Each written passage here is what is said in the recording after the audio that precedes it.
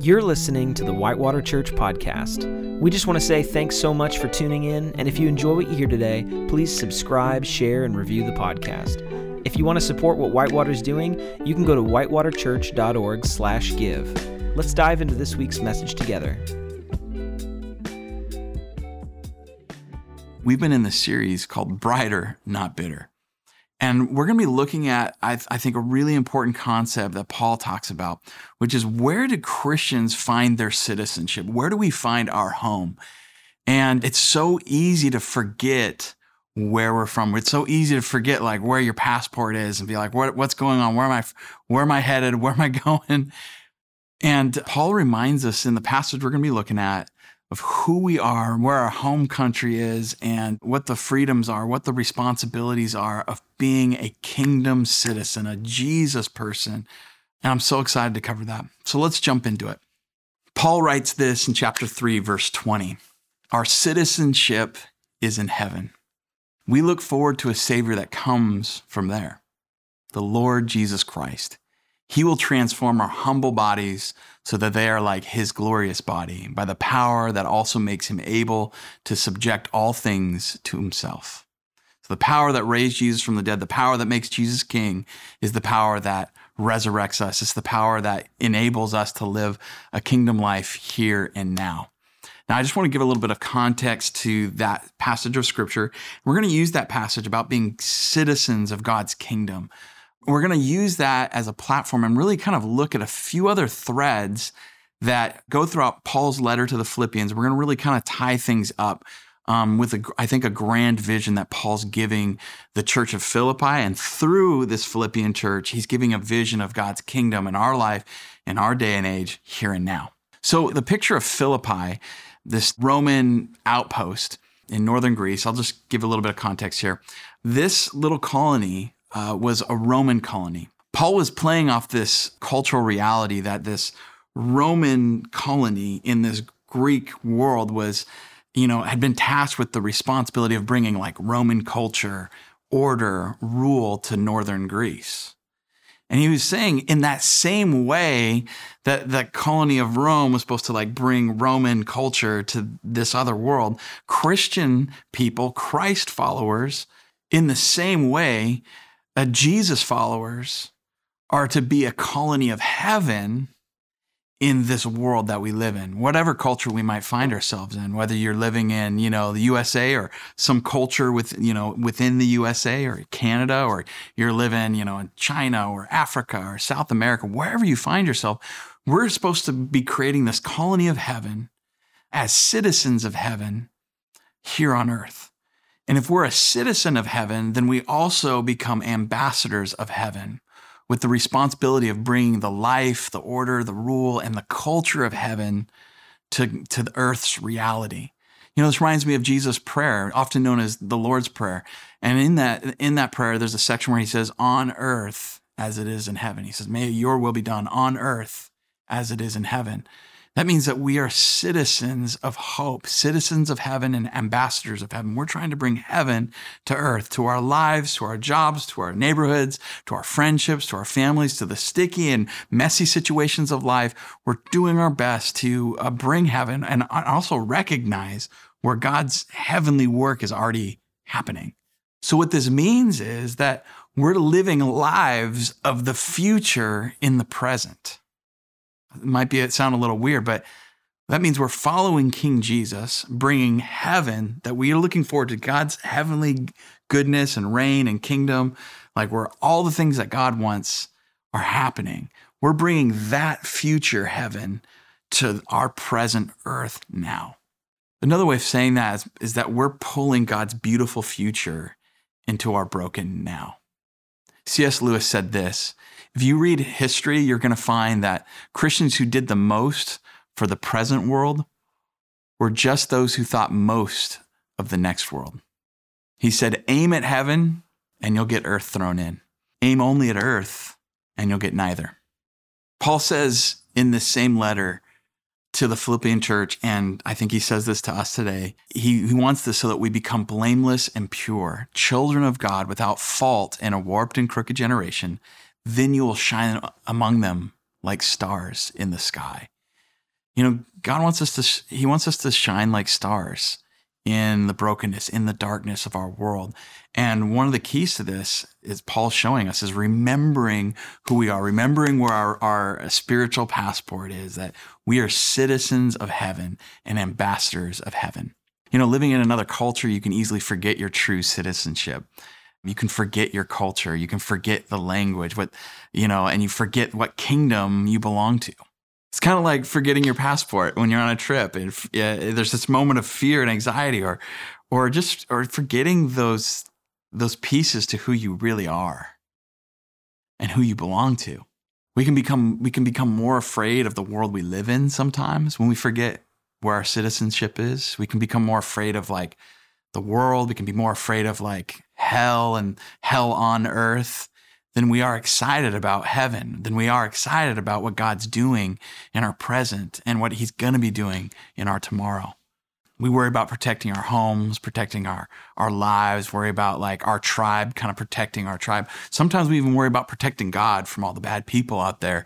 Forget that God can take care of Himself, and that like our job is to live in a way that Jesus lived, not protect Jesus from the world that He came and gave His life for. The concept of being citizens of heaven and ambassadors of heaven, I think, is important. And citizenship and ambassadorship, if we could call it that, kind of come down to allegiance and advocacy, at least for me. When I think of citizenship, I think of, where is my allegiance?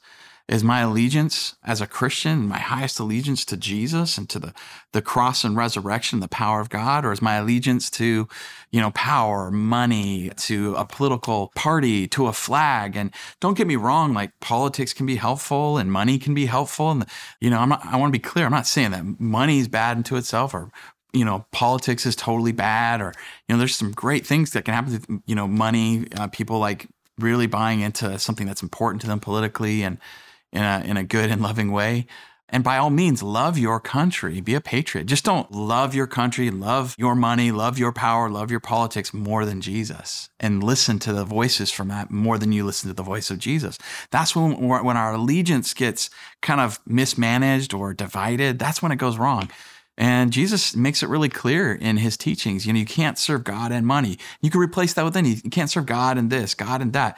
We can't have a divided heart and say, I'm going to serve both these things equally. Like, there's always going to be something that wins out. And allegiance, again, comes down to what's the primary voice that's speaking into your decisions, primary lens by which you see things. And I think if our allegiance is with Jesus, He becomes the lens, the filter, the voice that we're listening to as primary. And all those other things are in submission to that. Advocacy, when it comes to being an ambassador, we become advocates. What are we advocating for? And this is where you can really see where someone's allegiance is, where you can see where my allegiance really is what am I advocating for with my life? What do I live my life for? If you were to look at my actions, if you were to look at where I spend my dollars, my energy, my time, my talent, when you just look at my life, what does it say I'm advocating for? Paul is really challenging all of us to look at our lives and say, hey, am I living in a way that like is bringing heaven to earth, and that people can actively see that I'm not putting other things ahead of Christ. I'm not putting other agendas ahead of Jesus' agenda. And I'm submitting to that, even when it's hard sometimes, even when I'm angry, even when like my emotions, like my anxieties and my worries are telling me otherwise. Can I put the agenda of Jesus first? And can I advocate for my true allegiance to Him? We live in a world where people live according to selfishness and fear and hopelessness as citizens in a kingdom that sometimes is very dark or unclear and broken. As citizens of heaven and the kingdom of light, we're here to be conformed to the pattern of Jesus, to build a world of faith and love and hope in the resurrection power of Jesus. When the pandemic hit several years ago now, I remember preaching portions of this sermon. And I think it's important to kind of look back and remember where we've been and to kind of anchor ourselves in saying, hey, there's certain things that do change and we're adapting, but there's some things that don't change. And I want to talk to you guys about some of the things that don't change about who we are, even in the middle of a pandemic, whether we're going into one, we're in the middle of one, or headed out of one, or any other crisis. Like there's things that we're called to be as citizens and ambassadors, no matter what. Since the beginning of the pandemic, we've been saying the church was made for this, not to be afraid of this in times like this. Think about the challenges that the church has been facing the last 2 years, that Christians have faced in the polarized world with all the cultural convulsions, all the anger, all the angst, all the misplaced grief. How would you describe the different reactions of fear that you've seen in the world? Have you noticed the impact of your faith in the midst of that? Like, how have you influenced the fear and the polarization with your own life?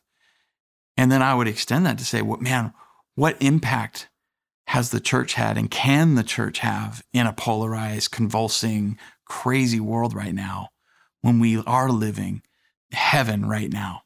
We have to understand that heaven isn't something that we're waiting for when we die. Like, I can't wait to just escape this world.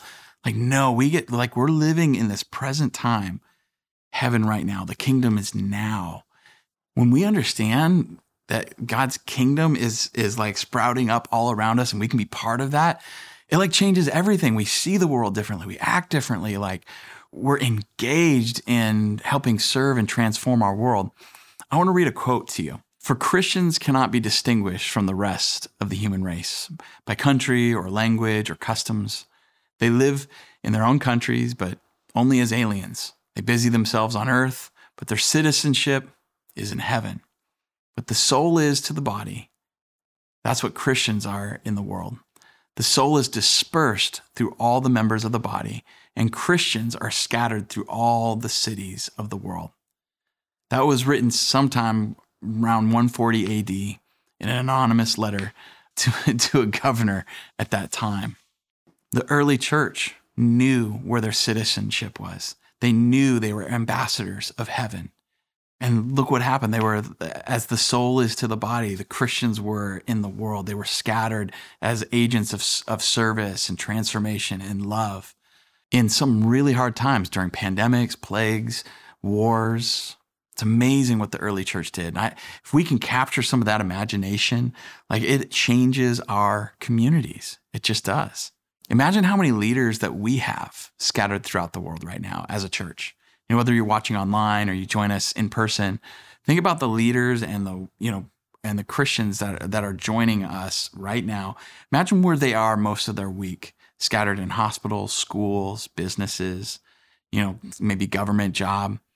Our role as Christians that are dispersed or scattered or sent to all these different places of our community and our world, we're to be stewards of the people and resources in those places. And we're supposed to be agents of transformation, influencing and serving in the name of Jesus. This is why the vision here at Whitewater, as a sent and scattered church, not only a church that gathers on Sunday, but a church that is sent to be a blessing, is sent to serve their world, is so important.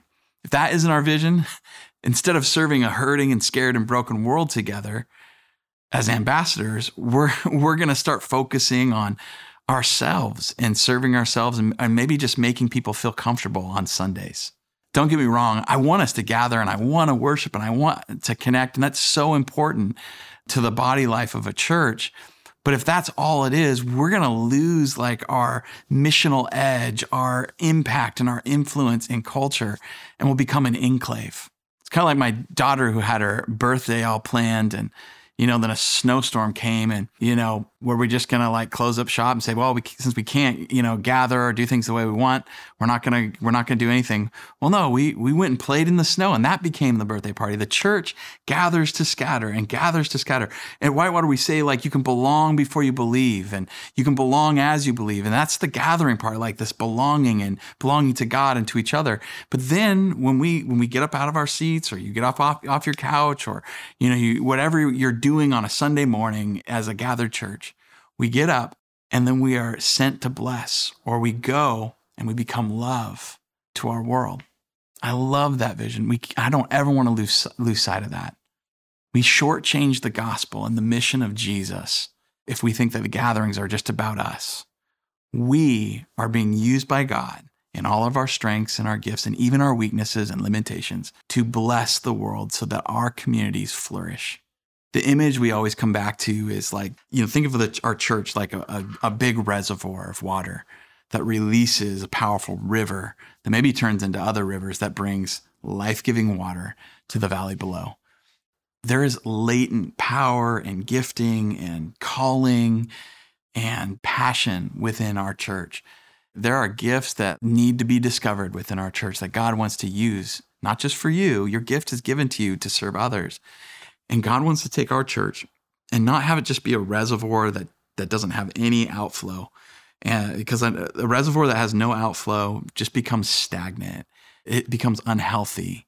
But a healthy reservoir releases a healthy and powerful river into the community. And every week we get up, we leave those pews, those seats, those couches, wherever you may be.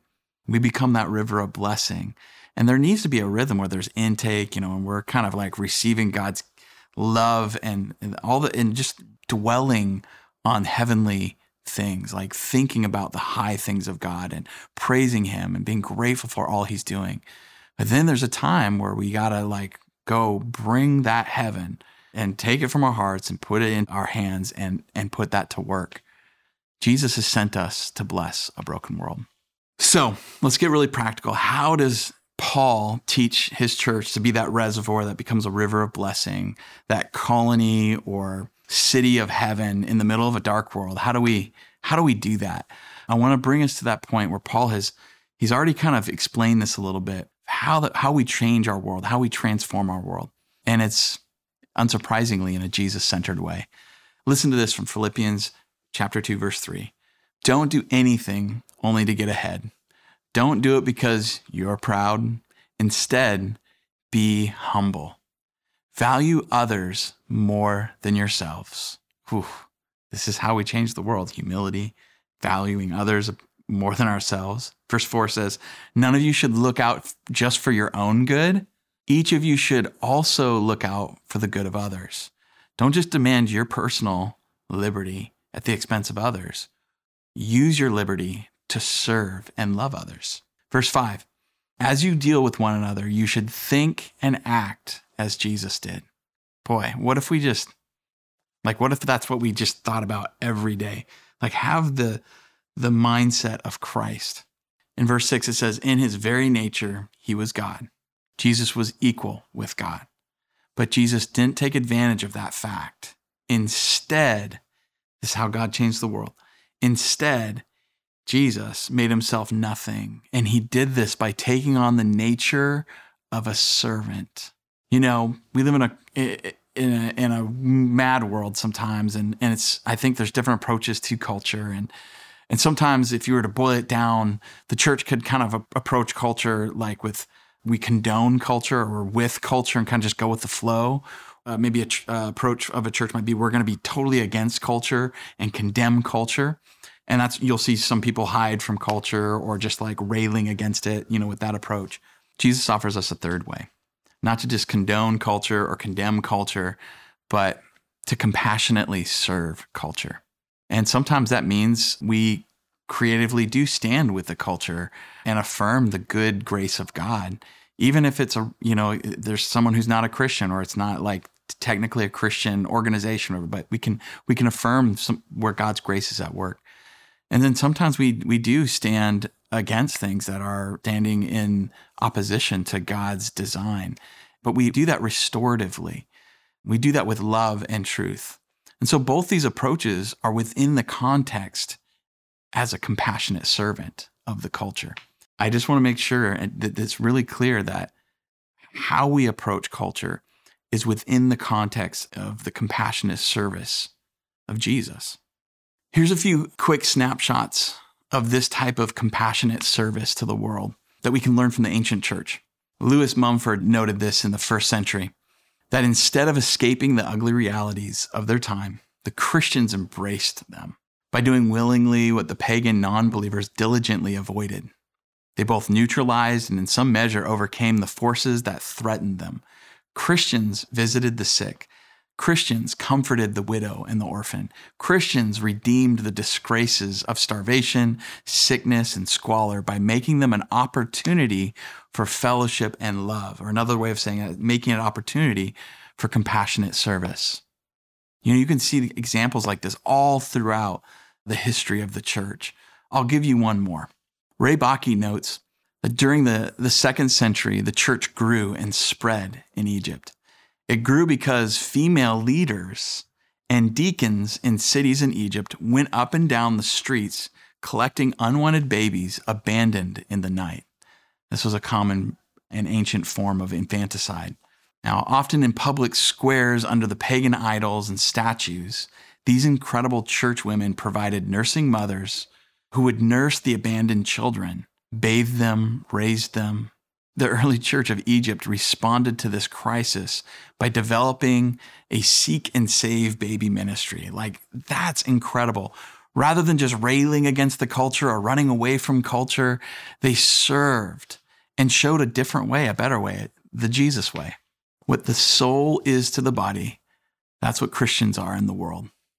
You know, we want to be a church that gathers to celebrate all that God is doing, to fill up, the reservoir of our souls so that we can be sent out to do the things Jesus did and to love the people Jesus loved.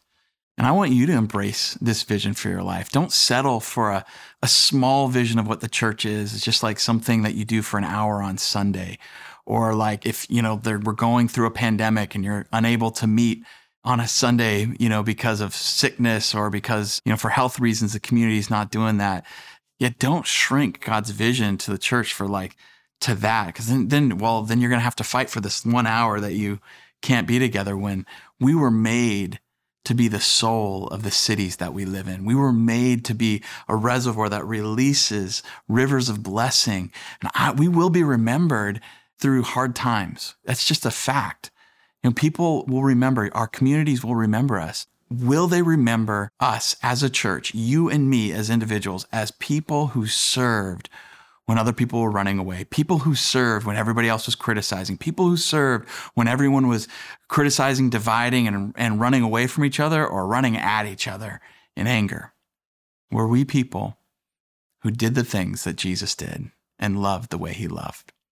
I want to encourage you, friends, let's be brighter and not bitter, and let's be brighter together. And let's be that reservoir that God releases a powerful river of blessing into our culture and our communities. I'm going to take a moment and just pray for you, the scattered church, from your Monday to Saturday, when you're working, when you're in your homes, when you're playing and you're resting, that God would use you as a servant that transforms your world. Would you bow your head and pray with me? Heavenly Father, I just want to pray for my friends.